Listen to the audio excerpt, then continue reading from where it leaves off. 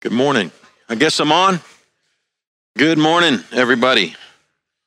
So glad you're here today. Like I said in the song service, Tony's out today. Several people went to a marriage retreat. I think the Larkies are gone. Tids are gone. Other Tids are gone. Speaking in the plural now. Tids are gone today, and we have others out and about. But it is the Christmas time of year. So Tony asked me to fill in. I said I would. So I'm pitching a double hitter today. I did Sunday school or ministry training hour, and then this. They kind of roll together. Message. I'm going to be in Philippians chapter 2 today, and looking at some things in Philippians chapter 2, and we will get to the coming of Christ in Philippians chapter 2 today. So we kind of begin the Christmas season in messages.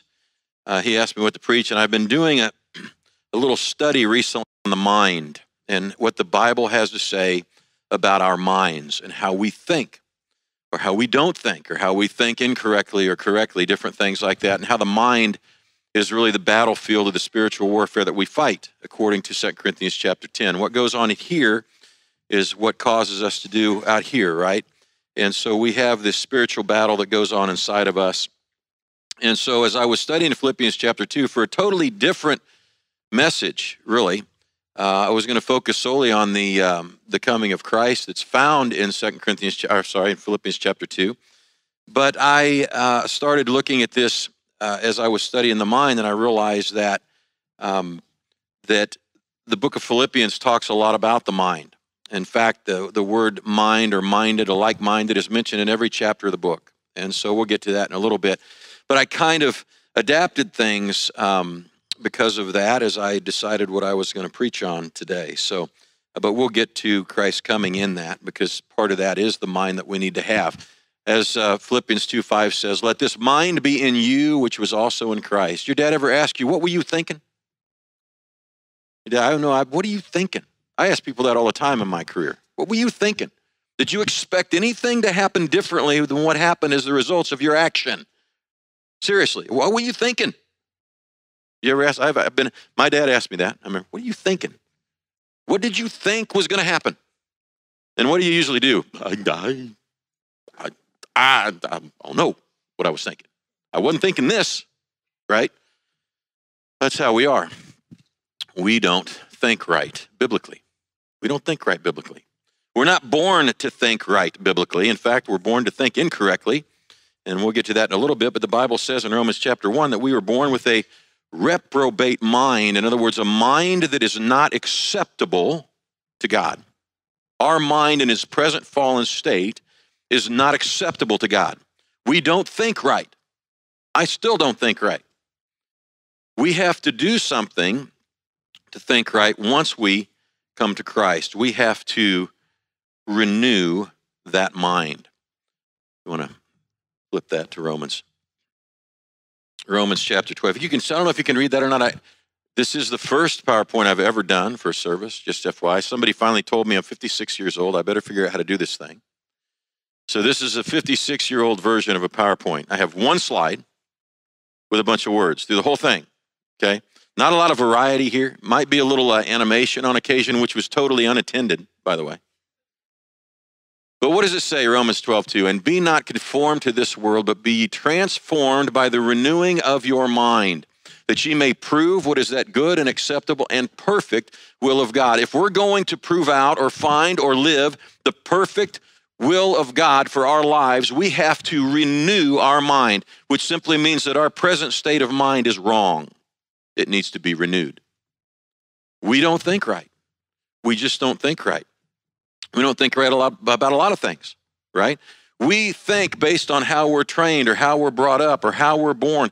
All these influences come into our mind and corrupt and pollute our minds, that when we finally come to Christ and realize it, we have to change it. God's desire is that we renew our mind, that we make it new. Just like he made us a new creature, he's given us the resources in the Word of God to change the way that we think.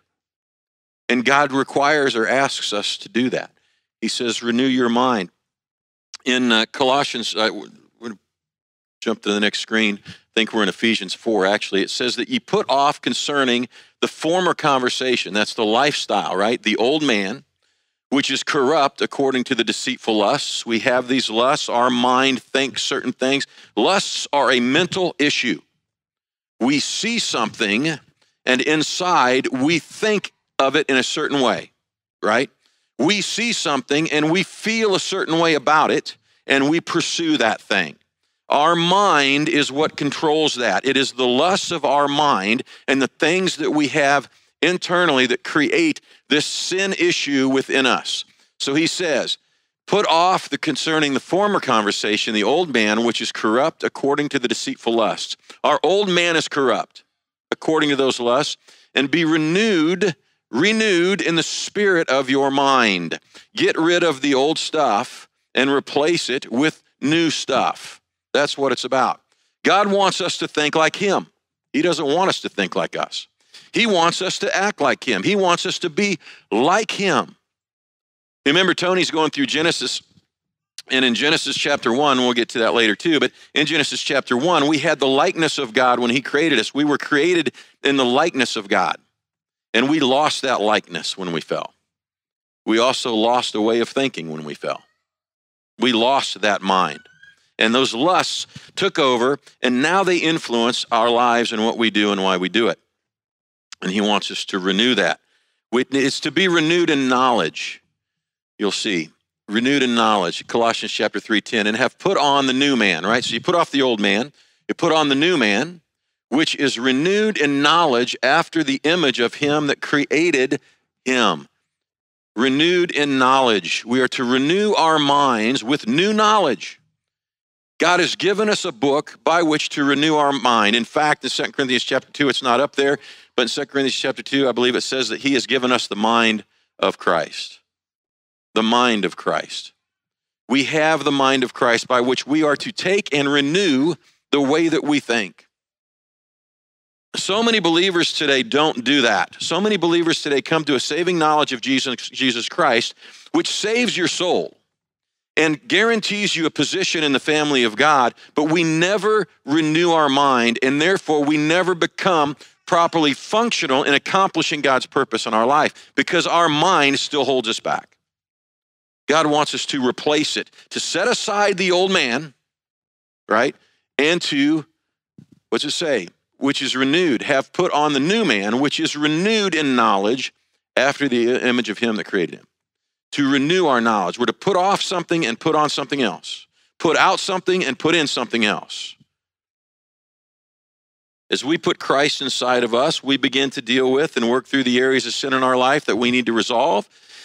We talked about this in the morning service, how that God, when you got saved, according to Colossians chapter 2, it's not up here as well, separated your soul from your flesh and your spirit. He filled your spirit filled your inside with the Spirit of God.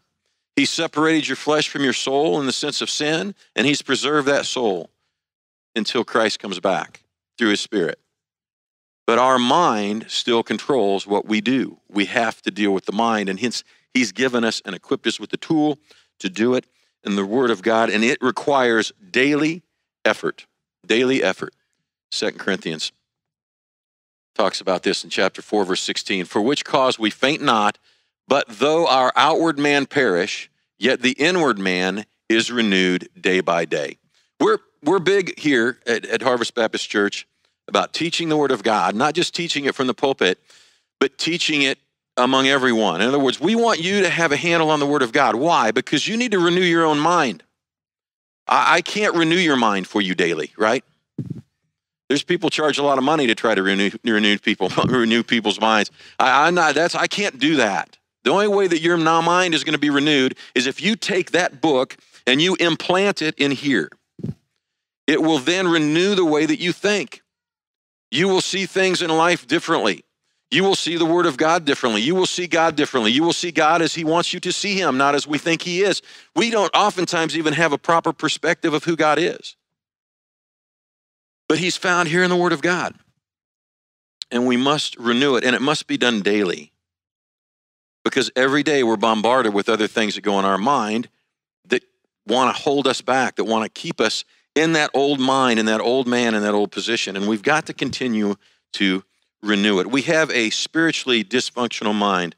In your Bibles, word Romans 1:28 In Romans chapter 1, I'll go over there and I'm going to read a little bit of this passage. But the book of Romans is written as the outline, if you will, or the constitution of the Christian faith. It transitions us from the Old Testament to the New Testament, from the Jew to the Gentile. So in the Old Testament, you had the law. In the New Testament, you have grace. Grace is spelled out in the book of Romans. If you're a believer in Jesus Christ today, you need to know the book of Romans. If you just spend time in one book, if that's all you're going to do, spend it in Romans, because you'll understand what was the Old Testament and what you are in the New Testament and who you are in Jesus Christ and how he saved you. At least start there. This book tells you about that. It ties it all together. But in Romans chapter 1, he's talking about where man went after creation, how they continued to fall after they became more and more corrupt, and they begin to have additional issues. And he gets down to verse, let's look at verse 28. And even as they did not like to retain God in their knowledge, right, God gave them over to a reprobate mind to do those things which are not convenient. So as mankind fell away from God after the fall, they continued to reject the knowledge of God, which I just said, that's what we need to be renewed by, right? Mankind has rejected the knowledge of God. They came to a certain state where God defines their mind as reprobate. That's not a term that we use very often, but it literally means unacceptable. That man's mind became unacceptable to God. He could not any longer accept the thoughts of mankind because they had become so corrupt in their fall and their distance from him and their setting aside and refusal to retain the knowledge of God that their minds became reprobate minds. We have a dysfunctional spiritual mind. And the only way to make it functional is to piece it back together with the Word of God. Day by day, every day, it's a battle. Every day, it's a fight. Every day, it's a struggle. Every day, it's time to grow. Every day, it's time to spend time with the Lord and get into that book and to know that book. It's about this. I heard somebody, I think Tony made a comment on this on Wednesday night a while back. I have a friend of ours that preaches, and he said this, your entire eternity in a relationship with God when it comes to the judgment seat of Christ is going to be determined based on how much you love that book. I'm robbing that. When we stand as a believer in Jesus Christ, when we stand before Jesus Christ, we're going to have three things that he's going to judge us by, right? And it's going to result in wood, hay, and stubble, or gold, silver, and precious stone. And those things are all going to be determined based on what we do with this book. It's his mind. When we put this mind in us, we are leaving the old man behind to pursue what God desires us to do. And what we will be judged by is not our sin. What we will be judged by, according to 1 Corinthians chapter 3 and 2 Corinthians chapter 5, is what we do with what he did. What we do with what he did. This is not our eternal security. I'm talking about what we will be judged by and where we will be and how we will end up in eternity with God. We'll be judged based on what we do with what he did. And to know that, to feel that, to understand that, to live that, you have to renew your mind, because we can't do it in our own mind. Because our mind is spiritually dysfunctional and it needs to be pieced back together with the Word of God. People come, and I'm not gonna, when it comes to counseling, if we would just grab this idea that our mind is wrong, I think people know that. I mean, there's an entire industry built on that, right? An entire industry, and it's not a bad industry. I mentioned this last week. I'm not somebody that disses on medications, or I'm just not that way. I believe this: when we fell physically and we fell mentally. If you look at Genesis, you're going to find that they lost the physical image and they lost the spiritual image, and they began to die. And their minds and their bodies begin to decay in Genesis chapter 1. And when that happens, here we are 6,000 years later, and the mental states of people right now is at an all-time low. I don't know if you've noticed that or not. All-time low. All kinds of things, right? depression, anxiety, hatred, all these things, violence, everything that we've got going on inside of our head has reached an all-time high, actually. I'm saying it backwards, an all-time high. People have legitimate problems that was passed down. You ever wonder in Romans 5, where it talks about us being, wherefore as by one man Adam sinned, right? And death was passed upon all men. Well, guess what? It was passed upon all men. And the decay of that physical side is at an all-time high right now. And it's not going to get any better. And we know that because the Bible tells us that. We're falling apart. We're not getting better. We're falling apart. The best we ever were was in Genesis chapter 1. And it's just continued to slide ever since then. And the more we input in ourselves outside of what God wants, and the more we continue to reject the knowledge of God, the more messed up we become. And that's where we find ourselves today, in a world that's a mess. But there's some genetic issues that are tied to that as well. And so those things have to be dealt with. But we have a spiritually dysfunctional mind. The Bible calls it reprobate. It is no longer acceptable unto God. So when I go back to the book of Philippians with that background, with that understanding of looking at the mind of our minds and where we're such a mess and what God had to do about that, we find that, or what he did about that in Philippians chapter 2. And we're going to find in Philippians chapter 2, in the book of Philippians, that there are 6 or 7 things in the book of Philippians that he specifically talks to us about our mind, specifically mentions it. And the first one is found in Philippians chapter 1, I think of verse 27. In Philippians chapter 1 and verse 27 says this: "Only let your conversation be as it becometh the gospel of Christ, that whether I come and see you,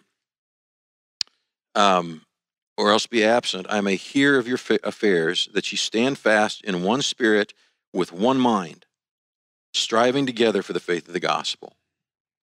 Our mind as a body of believers, he's talking to the church here as a whole, our minds need to be about being faithful to the gospel. That needs to be one of our focuses. That together, right? He says, I may hear of your affairs, that ye stand fast in one spirit, with one mind, striving together for the faith of the gospel. The purpose of the church, at least from a mind standpoint, is to have one mind together to accomplish the same purpose of spreading the gospel. That is your mind. That's where my mind needs to be looking at. It's what I need to be thinking about. All the time when I go somewhere, I have an obligation according to the gospel, according to Christ. We looked at this a little bit today in Colossians in the earlier class, how that we are to preach, warning every man, teaching in all wisdom to every man, that every man may be presented blameless before God. 3 times, every man. Now, when you get that in your head, it will change the way you think about people. That gospel is to go to every man. And listen, I'm preaching to myself because, again, the battle's in the mind. I know these things. I have, therefore, an obligation to live by them. Do I not? Do I not? I mean, if my dad told me not to do something and I did it, I always got in more trouble than I did if I didn't know about it and did it. Right? Isn't that the way that it works? I mean, my son spills his milk. Okay, that's an accident.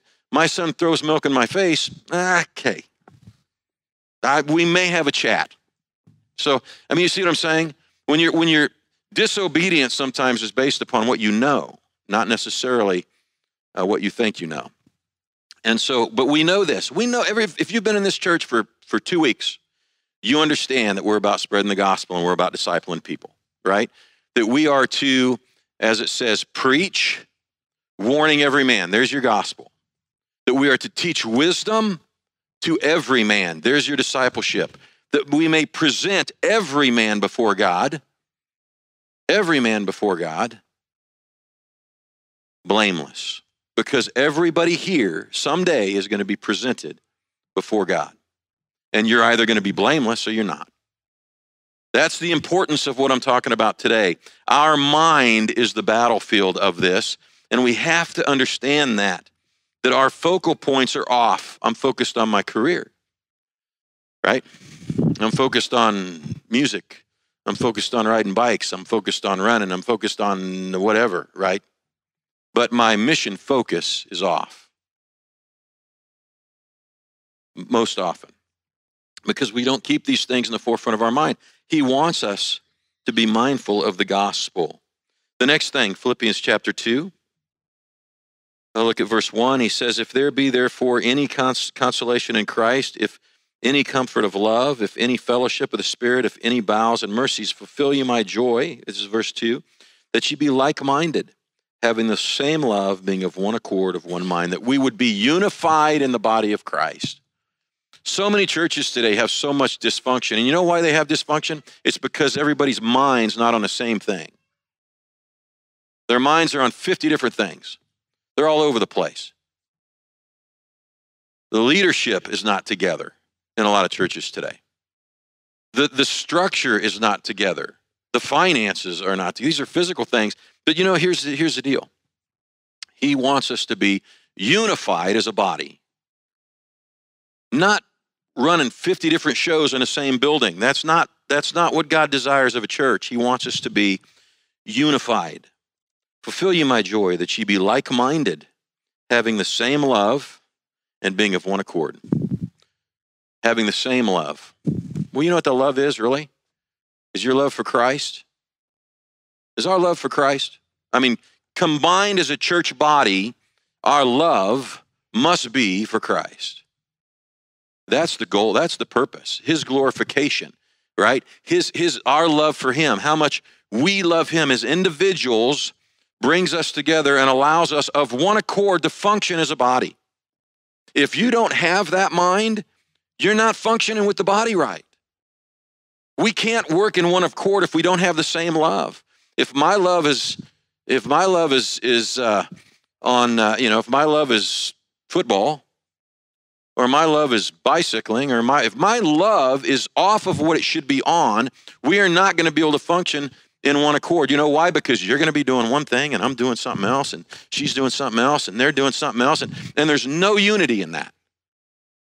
Because everybody loves everything else but what they should be loving. When my love is transferred outside of Christ, the function of the body in unity is disabled and dysfunctional. Philippians 2, verse 3, he says this about the mind, let nothing be done through strife or vainglory, but in lowliness of mind, let each esteem other better than themselves. Lowliness of mind. Am I there? I'm still on Philippians 1:27, aren't I? Did it quit? Didn't? Okay. I should be on Philippians 2:3, I think. Romans 15, I don't know. This is why I don't do these. This is why I just don't do them. Sorry. That is what it is. But unity. Actually, Romans 15, 5 and 6 actually does go with that, by the way. Now the God of patience and consolation grants you to be like, it must go with it because I put it up there. It must have something to do with what I'm saying, right? Now the God of patience and consolation grants you to be like-minded one toward another according to Christ Jesus, that ye may with one mind and one mouth glorify God, even the Father of our Lord Jesus Christ. You see, that we might glorify God, that our mind would be like-minded in glorifying God, that we might accomplish God's purpose together. I think the next one is Philippians 2, verse 3, maybe, where it says, let nothing be done through strife. Oh, it's not up there. Okay, well, we'll just read this one. I was talking to somebody, one of the reasons I don't do these is one, I'm stupid. That's the first reason. I'm technologically ignorant. That's one reason I don't do them. Secondly, when I grew up in the Lord, man, I had to know my Bible. I got lost, right? I had to bring a Bible to church. I had to read that Bible. I had to study that Bible. I had to outline that Bible. I had to take notes in that Bible. And I had to know where the guy was going before he got there, right? In other words, I learned that book instead of watching TV. Sorry. Okay, I've gone off now. I've thrown a tirade. That's what you call a rant. So, Philippians chapter 2. I will say, though, they do make things a lot faster. Philippians chapter 2, verse 3. Let nothing be done through strife or vainglory, but in lowliness of mind, let each esteem other better than themselves. right? So our focus point, our mental thought, the thing that we need to be aware of in dealing with one another is that we need to be humble about it, right? We need to be humble about it. We need to be able to sit down with one another in a mindset of humility, and in that be like-minded in humility. Philippians chapter 2, verse 5. Of course, let this mind be in you, which was also in Christ Jesus. And you have to go beyond that. Oh, that's right. They're not up there. I just put the highlights. See, that's what I did. I just put the thing up there. Like-minded in humility. Go to the next one. There we go. Like-minded in servitude, right? Where do I get that at? Like-minded in servitude. Well, the next one says this in verse 5. Let this mind be in you, which was also in Christ Jesus, who being in the form of God, thought it not robbery to be equal with God, but made himself of no reputation and took upon him the form of a servant. Like-minded in servitude. You know, a minister is a server, really. We just serve people. We serve people. We teach people, but it has to do with serving one another, being able to have that mindset of providing service to others, primarily in the gospel and the teaching of the Word of God, but in other areas as well. So servitude. The next thing it talks about in Philippians is in chapter 3, verse 16, I think. He says, verse 15 and 16, that ye may be blameless and harmless. Oh, I'm in chapter 2. Chapter 3 says, let us therefore, as many as be perfect, be thus minded. And if anything ye be otherwise minded, God shall reveal it, even this unto you. Nevertheless, whereto we have already attained, let us walk by the same rule, let us mind the same things. Again, you see the consistency in the body of Christ being focused on being focused on one thing. Being focused on one thing, that we would have the same mindset. And verse 16,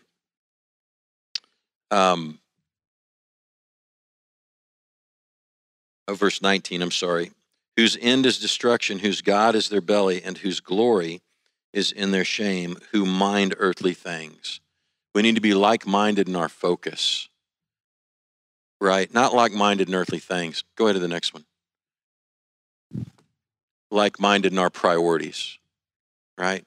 My priorities are after earthly things, then my God priority has been set aside. It's easy for me to focus on the earthly things. That's what he's talking about in this passage of Scripture, right? Philippians chapter 4, verse 2 says, I beseech Euodias and beseech Syntychus that they be of the same mind. They be of the same mind. We need to be like-minded in our unity, right? Like-minded in our unity. And so I want to jump back now to chapter 1, and I want to talk about being like-minded with Christ. In verse 5, he says this, let this mind be in you, which was also in Christ Jesus, who being in the form of God, thought it not robbery to be equal with God, but made himself of no reputation. Made himself of no reputation, and took upon him the form of a servant, and was made in the likeness of men. And being found in fashion as a man, he humbled himself and became obedient unto death, even the death of the cross.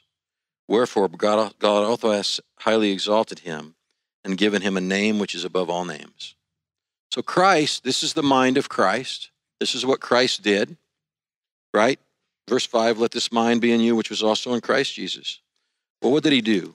He was firmly God, right? And he came here on a rescue mission, who being in the form of God, thought it not robbery to be equal with God, right?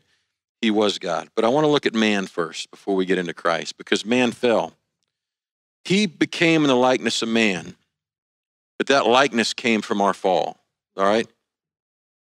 So Genesis chapter 1, verse 26 says this. Tony's gone over this. You might have to skip a couple on that. Genesis chapter 1 and verse 26 says this, and God said, let us make man in our image after our likeness, and let them have dominion over the fish of the sea and over the fowl of the air and over the cattle and over all the earth and over every creeping thing that creepeth upon it. God created us and he made us in his own image after his likeness. And Tony went over this on Sunday mornings. And he talked about that, how that we fell, that they had a very small amount. Now think about this. God told them one thing, basically. Told them what they were supposed to do. But if you think about the Bible they had, it was a very small amount, right? All they had to do is stay in the garden, enjoy the fruit of their labors, replenish the earth, and don't eat the tree. That's all. That's it. That's all they had. All right? And yet, with that small amount of scripture, the devil snuck into their lives, twisted it, and what happened? She saw the fruit, Eve did, right? That it was good for the eyes. She realized that it would be good for taste, right? And that it would make her wise. That was her perspective of what that fruit was, okay? Those three things equate to three areas that we deal with, which is the lust of our flesh, the lust of our eyes, and the pride of life. Those three things are there. And Tony went through that on Sunday mornings. The same battles we fight, having all of this, they fought having 3 verses or 4, right? And yet he was still able to get in there, twist that into something that it didn't say, that she bought, because her mind went that way, the way she thought about it. He was able to get in there and twist it and confuse her, beguiled her. And man fell, right? And when man fell, there was a curse that was passed on in chapter 3. And by the time you get to chapter 5, which should be the next slide, man has now lost God's image. He doesn't have God's image anymore. I'll go back to Genesis chapter 5.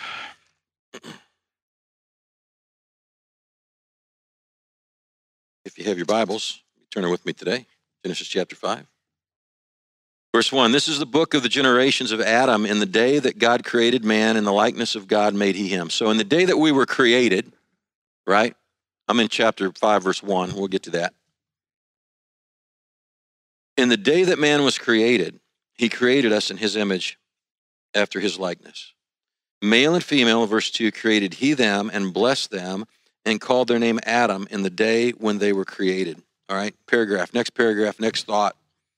Verse 3, and Adam lived 130 years and begat a son, in his own likeness after his image, and called his name Seth. So the image changed from that of God's to that of a fallen man between chapters 3 and chapter 5. And now you have this image in the likeness of man. So man fell. We lost the image of God. We lost the mind of God. We walked away from God. And men became then servants of sin. Let's look at Romans chapter 6, verse 20.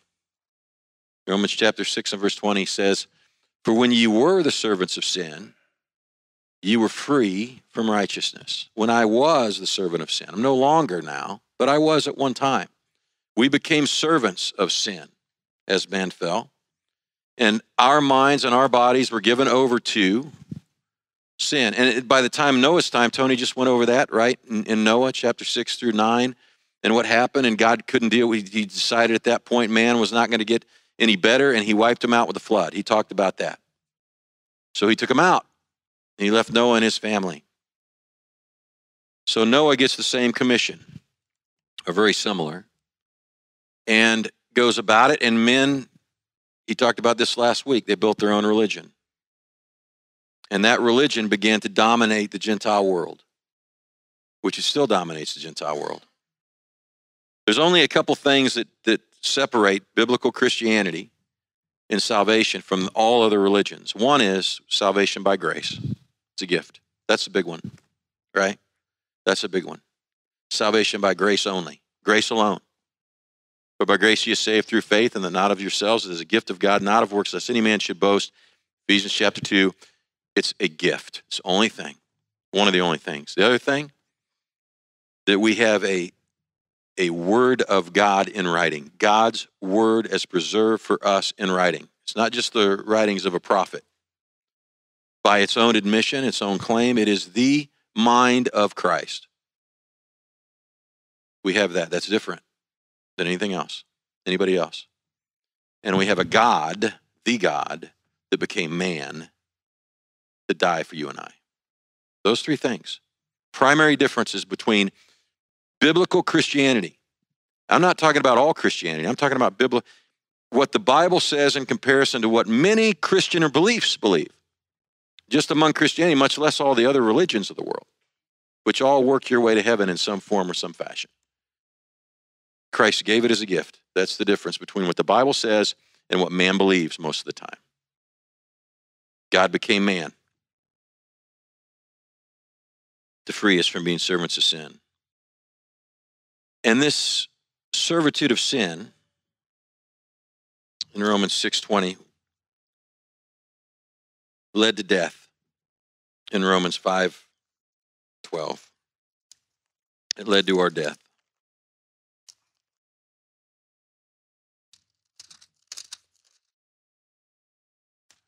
Is it up there? Yep. Wherefore, as by one man, there's Adam, sin entered into the world, and death by sin. And so death passed upon all men, for that all have sinned. For the wages of sin is death, right? But the gift of God is eternal life through Jesus Christ. That sin was passed to you and me. It was passed down. There's nothing we could do about it. Nothing we can do about it in and of ourselves. We can't change it. We can't fix it. We can't resolve it, no matter how good we are. It was passed down, and you are a sinner. So many people get, I think, confused on this. We liken sin unto what we do. You know, the Bible says that thou shalt not covet. You know what that means? As a sin, sin is in our head too. Covetousness is a mental sin, isn't it? It's I look at something you have and I want it. I don't have to do anything for that. It's a mental sin. It's an internal sin. But it's a sin that will damn you to hell because you cannot, outside of Jesus Christ, conquer it. It's a mental sin. It's not just what you do that causes sin in your life. It's what you think. It's why Christ says, if you've looked upon a woman and lusted after her, you have committed fornication already, because it happened here. I tell you what, that mental sin is running the world right now, because men's minds are so bent over on pornography and everything else that's out there. I'm talking kids. Probably 80% of what I do has to do with child crimes, and it has to do with perversion of your mind because you've wandered your eyes into something they shouldn't have seen. And it's manifested itself in your hands or on your phone. The mind is a messed up place in the world today, and it is only getting worse. We are born into sin, and our minds are there, which is why we have to renew it. We have got to renew it. We've got to see it. We've got to renew it. It leads to death. Romans chapter 5, verse 12. Right? But let's go back to Philippians.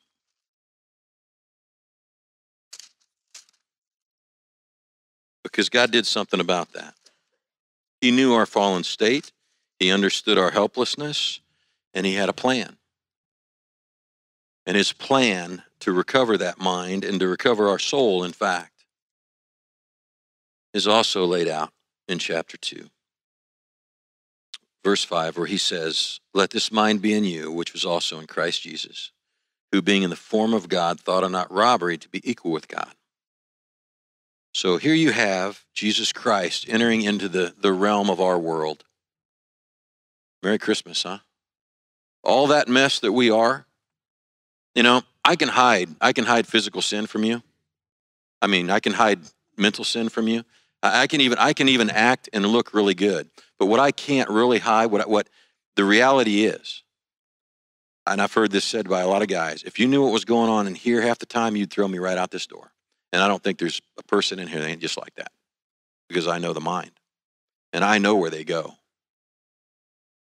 I know it because that book tells me that. Our minds are jacked. And we've got to fix them. And the only road to repair is through Jesus Christ and the renewing of our minds. That's it. The renewing of our minds. He says this in Philippians chapter 2, let this mind be in you, which was also in Christ Jesus. So Christ's mind right there on the picture. Christ is offering you his mind, right? He is offering you his mind to resolve your mind problems. Let this mind be in you. Who, and this is what he did so that he could do that, by the way. This is what he did so that he could do that. Who, being in the form of God, thought it not robbery to be equal with God. He was God. He was equal with God. He is God. Look at John chapter 10 and verse 30. I think I've got that up there. Christ says this, I and my Father are one. You know, when he said this to the scribes and the Pharisees, at that point, they decided it was time to start figuring out a way to kill him. And that phrase and what he said in that conversation is when they decided at that point, when he lifted himself up, according to them, to be equal with God, they said, he's a heretic. It's time for us to kill him. And this is amazing. He came down to die. And he used those that didn't believe who he was to do so and accomplished his purpose even in their unbelief. One of the things that makes the Bible so alive to me and the reality of God's existence real to me is that what it says he does. You can deny it if you want to. It doesn't matter. Go ahead. Deny it. But his purpose is still going to get accomplished. It's just a matter of whether it gets accomplished with you or not. I've told people this before. Hey, think what you want. Reject it. Deny it. Say it's not true. Live your life. But it's going to happen. Whether you choose it to happen or not, God's going to do what he's going to do, and he stated what he's going to do, and he's not changing it. That's what's real. When people say, that's a lie, and they come up with all this stuff to counter it, and yet it's still there, and God's still doing what he says he's going to do. We're coming to the end times. It's right there. It's all painted for us nice and pretty in a nice, beautiful portrait. People look at the world and the situation today when I can show you where it is, why it's this way, and people will say, nah, this is just fairy tales. Live that way. The fairy tale is on the opposite end. This is true. You can take it or leave it. I can walk out on it today. It ain't going to change nothing. It's not going to change nothing. That's what makes God real to me because I see it everywhere I go. I see his mind, and the more you get to know the Word of God, you begin to see what the world's all about. And you can't miss it. Can't miss it. I talk to people sometimes that know what I do for a living, and they say, I couldn't do what you got. I like to live my life in oblivion. I've had people say that before. I like to live my life not knowing what you see, right? Not knowing what you deal with. I think there's a lot of careers like that. Because they can go about their happy way, but they don't have to deal with the reality that exists. The guy they just stood next to in Walmart, you see. That's the difference. God is going to do what God does. Whether you think it exists or not, you choose to believe it exists or not, he's going to do it. With you or without you. He used even the scribes and the Pharisees to accomplish his purpose in death. Unbeknownst to them, that was part of his plan. That's amazing to me. That's a powerful God. Powerful God. He became equal with. And he became a servant. Go back to Philippians chapter 2.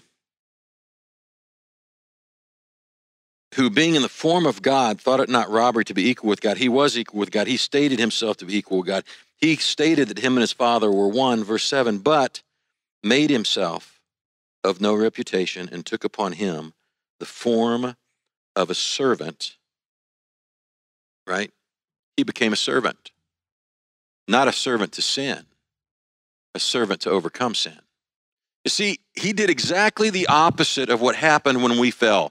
We were born in the likeness of God, Man fell, became a servant to sin. He was God, stepped into this world to overcome, to become a servant, to overcome sin. He became a servant unto death. We're going to see that in a second. Verse 7, but made himself of no reputation and took upon him the form of a servant and was made in the likeness of men. As we lost his likeness because of our sin, he willfully took on our likeness that we might become like him again. That's what Christ did. Equal with God, chose of his own accord to step into our form, set aside his reputation, to set aside who he was, made himself of no reputation and took upon him the form of a servant and was made in the likeness of man. And then look at this, verse 8. And being found in fashion as a man, he was found in fashion as a man. Go to the next slide. He was tempted, even as we were tempted, right? He says, for we have not a high priest in Hebrews 4:15. We have not a high priest which cannot be touched with the feeling of our infirmities, but was in all points tempted like as we are, yet without sin. He was in our fashion too. He dealt with the same issues we deal with, but he did it without sin. He became in man's image. He dealt with man's temptations, and he overcame them. That's amazing to me, that God would put up with the temptations of humanity, because really, how could I die for somebody that's just like me? And not, can I give you advice on something that I don't adhere to myself? That's what he's doing. He decided, if I'm going to be like a man, I'm going to deal with the same temptations they did. And I'm going to beat it. And he did. He did it without sin. Mental sin, physical sin, sin period. Tempted the same way. And yet he did it without sin. He became a servant unto us, tempted like us, that he might overcome sin. In fact, 2 Corinthians chapter 5, verse 21, Christ became sin. For he hath made him to be sin for us, who knew no sin, that we might be made the righteousness of God in him. Did you catch that? He became sin. We talked about a passage back in Numbers today in the class this morning about how Christ is seen in the Old Testament in different ways, and one of which is in the book of Numbers, when the nation of Israel rebels against God, and then God sends serpents, and people start getting bit and start getting sick and start dying, and he tells them to lift this snake up upon a pole, and anybody that looks upon that snake would be healed. Believe and look on it, and they'll be healed, and that happened. And that's a picture. It's an old picture, an Old Testament glance into what Christ did. He came down, he became the serpent, became sin, and was raised up on a cross, just like the serpent on a pole in the book of Numbers, that we might be saved. Same picture. He became sin for us. So he says in verse 7, again back in Philippians chapter 2, but made himself of no reputation and took upon him the form of the servant and was made in the likeness of men. And being found in the fashion as a man, he humbled himself and became obedient unto death, even the death of the cross. Christ chose to take our sin to the cross. Colossians chapter 2. Have that up there? Verse 13. And you being dead in your sins, that's where I was. I was dead in my sins. And uncircumcision of your flesh. Now, I talked about this in the morning hour. In the Old Testament, people were referred to, you had Jews, right? If three groups of people in the Bible. If you get this, you'll be able to lay your Bible out really well. There's only three people groups there. Jews, Gentiles, and the church. That's it. Everybody else, everybody in this world is going to fit into one of those categories. Okay? You're Jewish, you're Gentile, or you're the church. Both Jew and Gentile can fit into the church, but they're no longer Jew or Gentile. They're children of God. Changes you.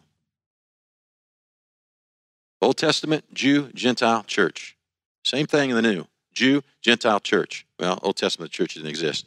But those three people groups, Old Testament you had, and the Bible calls them, in the Old Testament, circumcision and uncircumcision. Circumcision and uncircumcision. That's what you find them called.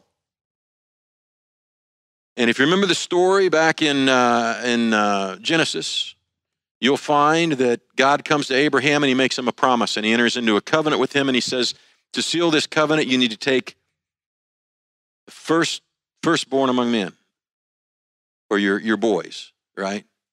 And circumcise them on the 8th day.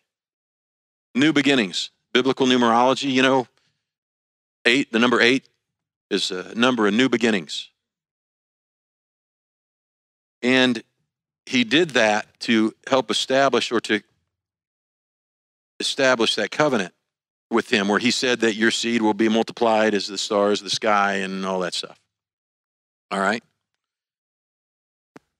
Jews became the circumcised, Gentiles became uncircumcised. That's how they're referred to, Jewish history, and that's how your Bible refers to them. Circumcision, uncircumcision. You as a Gentile in the Old Testament would be considered the uncircumcised. The difference. I'm gonna get off track, but I'm gonna define this real quick. Colossians chapter 1 or 2. It's not up there, but if you have your Bibles today, be turning to Colossians chapter 2. Because God did something when you got saved that changed that in your life spiritually. Colossians chapter 2.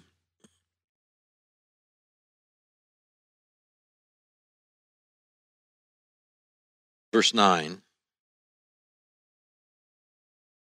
He says, for in him dwelleth all the fullness of the Godhead bodily. Talking about Christ. For in him dwelleth all the fullness of the Godhead bodily, and ye are complete in him, which is the head of all principality and power, in whom also ye are circumcised with the circumcision made without hands. The day you accepted Christ, you became spiritually circumcised. And I want to tell you what that's about here real quick. In whom also ye are circumcised with a circumcision made without hands, in putting off the body of the sins of the flesh by the circumcision of Christ. When you got saved, God cut away the sins of the flesh from your soul and separated them. That's the picture. That's how we can be preserved. Our soul's preserved because it is circumcised from our sin. Spiritual operation. Look at it, verse 12. Buried with him in baptism, wherein also ye are risen with him through the faith of the operation of God. I mean, that's just what it says, right? Think I made that word up? No. The day you accepted, somebody preached a message and you realized you needed Christ Jesus, and you came forward or you talked to somebody and they laid that thing out, you realized you were a sinner, you came to Christ, said, I need saved, God, please save me today. At that point, he spiritually circumcised your sin in your flesh from your soul. Took them apart, separated them. It's cool. Right? Separated them. And then he sealed you with the Holy Spirit of God. He aired you up. I use the example of a football. 3 layers in a football, just like man. We got a body, we got a soul, we got a spirit. You got an outer skin, you got an inner tube, and you got air. You got outer skin is that flesh, that inner tube is that soul, and that air is your spirit. And the day you got saved, he peeled the outer skin of that football off, and he preserved that inner tube of your soul, and that spirit, you got filled with the Holy Spirit of God and sealed, according to Ephesians chapter 1:13, until he comes back. Peeled you apart. That's why in 1 John it says that those that are in him commit no sin. You know why we don't commit sin? Because he sealed our soul from committing sin. However, We still deal with the flesh. That's why Romans chapter 7, Paul struggles with that thing. He says, what I want to do, that I would do, right? Those things that I want to do, I don't do, in Romans chapter 7. But those things that I would do, I don't do, because evil is always present with him. We still have the flesh. Our flesh is still there, which again is why we need to let this mind be in you, which is also in Christ Jesus. That's why we need to walk in the Spirit of God. Your soul's preserved, but you still fight the fight.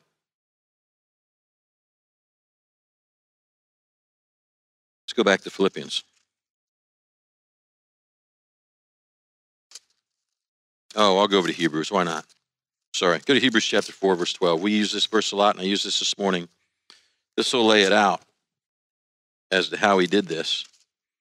Hebrews 4 and verse 12. For the word of God is quick and powerful and sharper than any two-edged sword. It's a fine operating utensil. Look what it divides. Dividing asunder of the soul. There's your soul. Your spirit. There's your spirit, your inner man, Spirit of God. And of the joints and the marrow.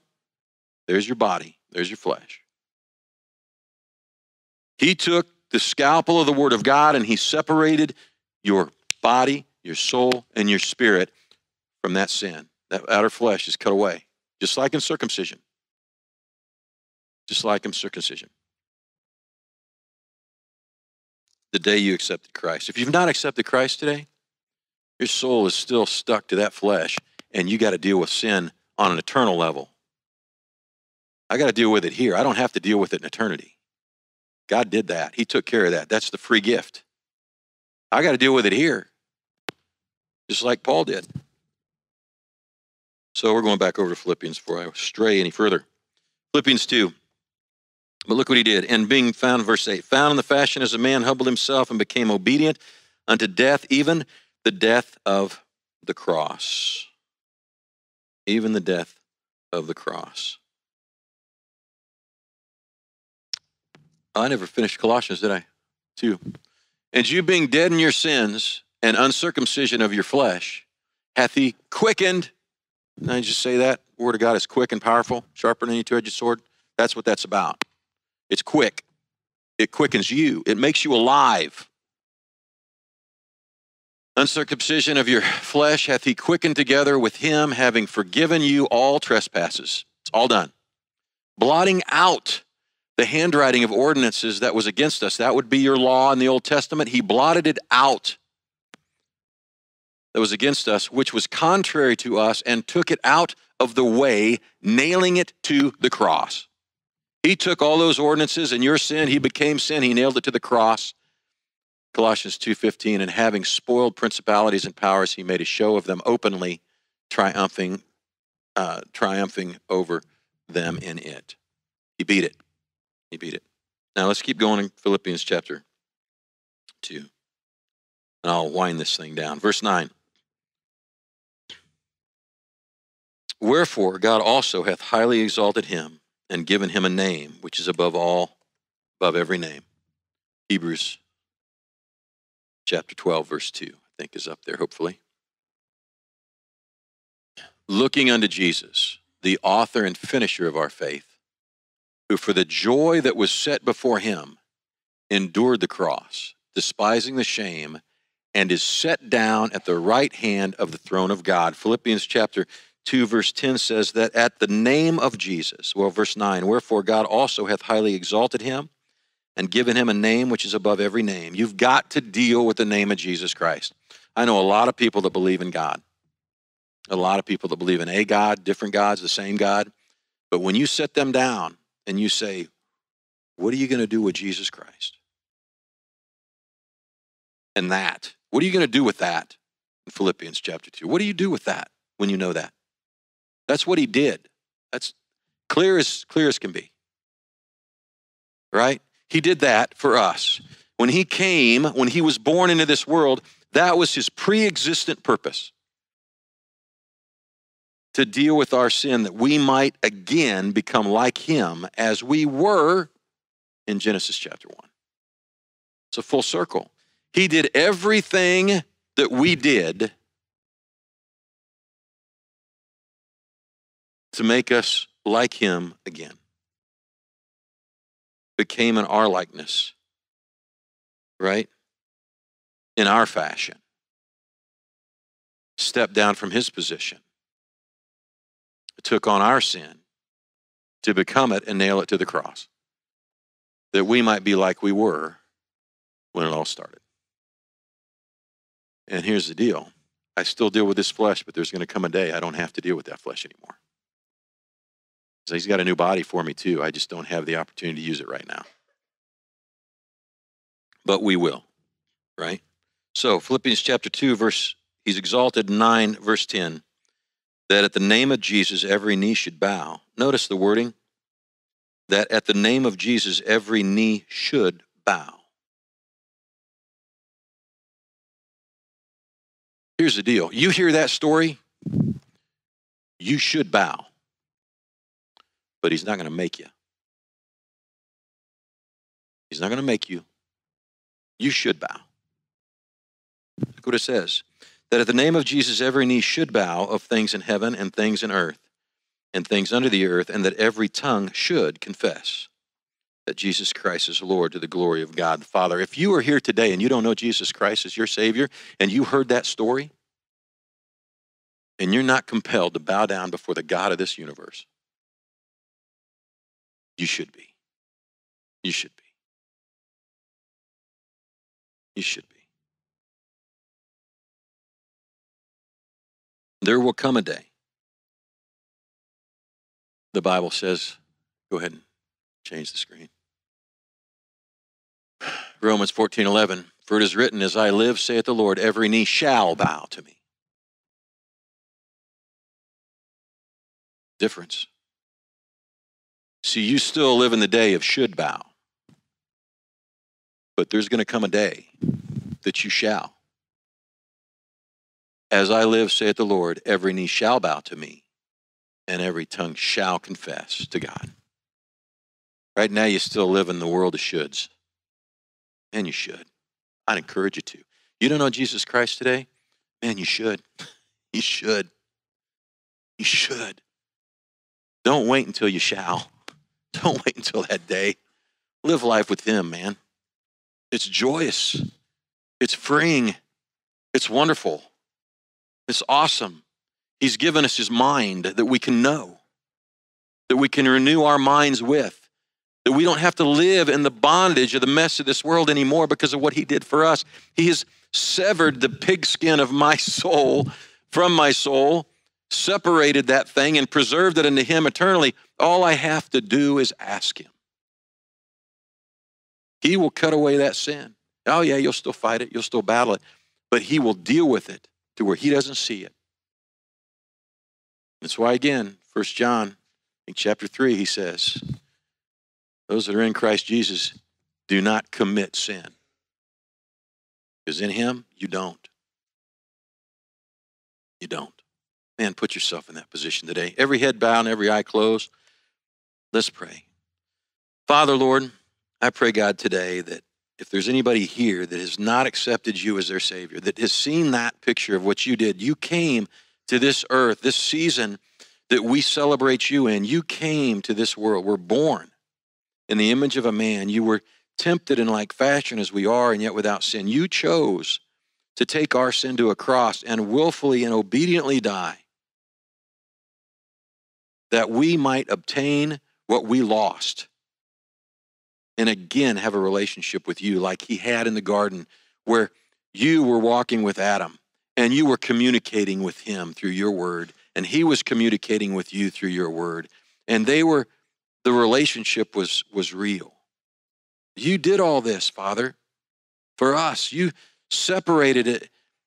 You commit that operation in my life, that circumcision of my soul and the flesh of the sin of this world. You separated that for me. And God, I pray that if there's anybody here that has not at this time bowed that knee to you and called upon you, like your word says, we would just come to you, call upon your name. For whosoever calleth upon the name of the Lord shall be saved. Father, if anybody here is not like that today, I pray, Father, that you would not let them leave here without getting a hold of me or somebody else, that they might come to know you today and go through that time of salvation and deal with that sin issue through your blood, that they don't have to deal with it later through eternity. Every head bowed and every eye closed. I'm not going to do a big invitation today. But with what's been preached, I would not be right by not at least asking if there's somebody here that wants to accept Jesus Christ as their Savior today, or you've seen it, right? You know what that means, that Christ came down, he became sin for you, he took that sin away. We're still in that bondage of sin, and until you accept that Savior, that saving grace of Jesus Christ, that thing's still stuck to you, and you can't get away from it. Just like that football.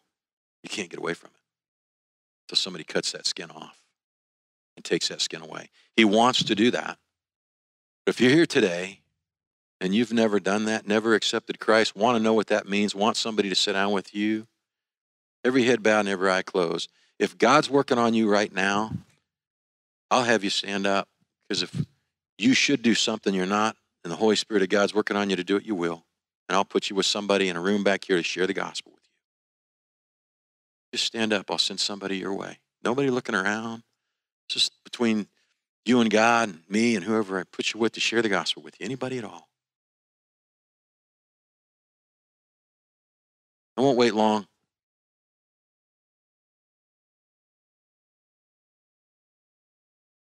My parents asking me that at different times. What do you think you should do? I don't know what to do. What do you think you should do? All right. For those of you out there that are believers in Jesus Christ and understand that now, what Christ did, why he came, and how he separated that sin from us through that operation of God, circumcision of sin from our soul.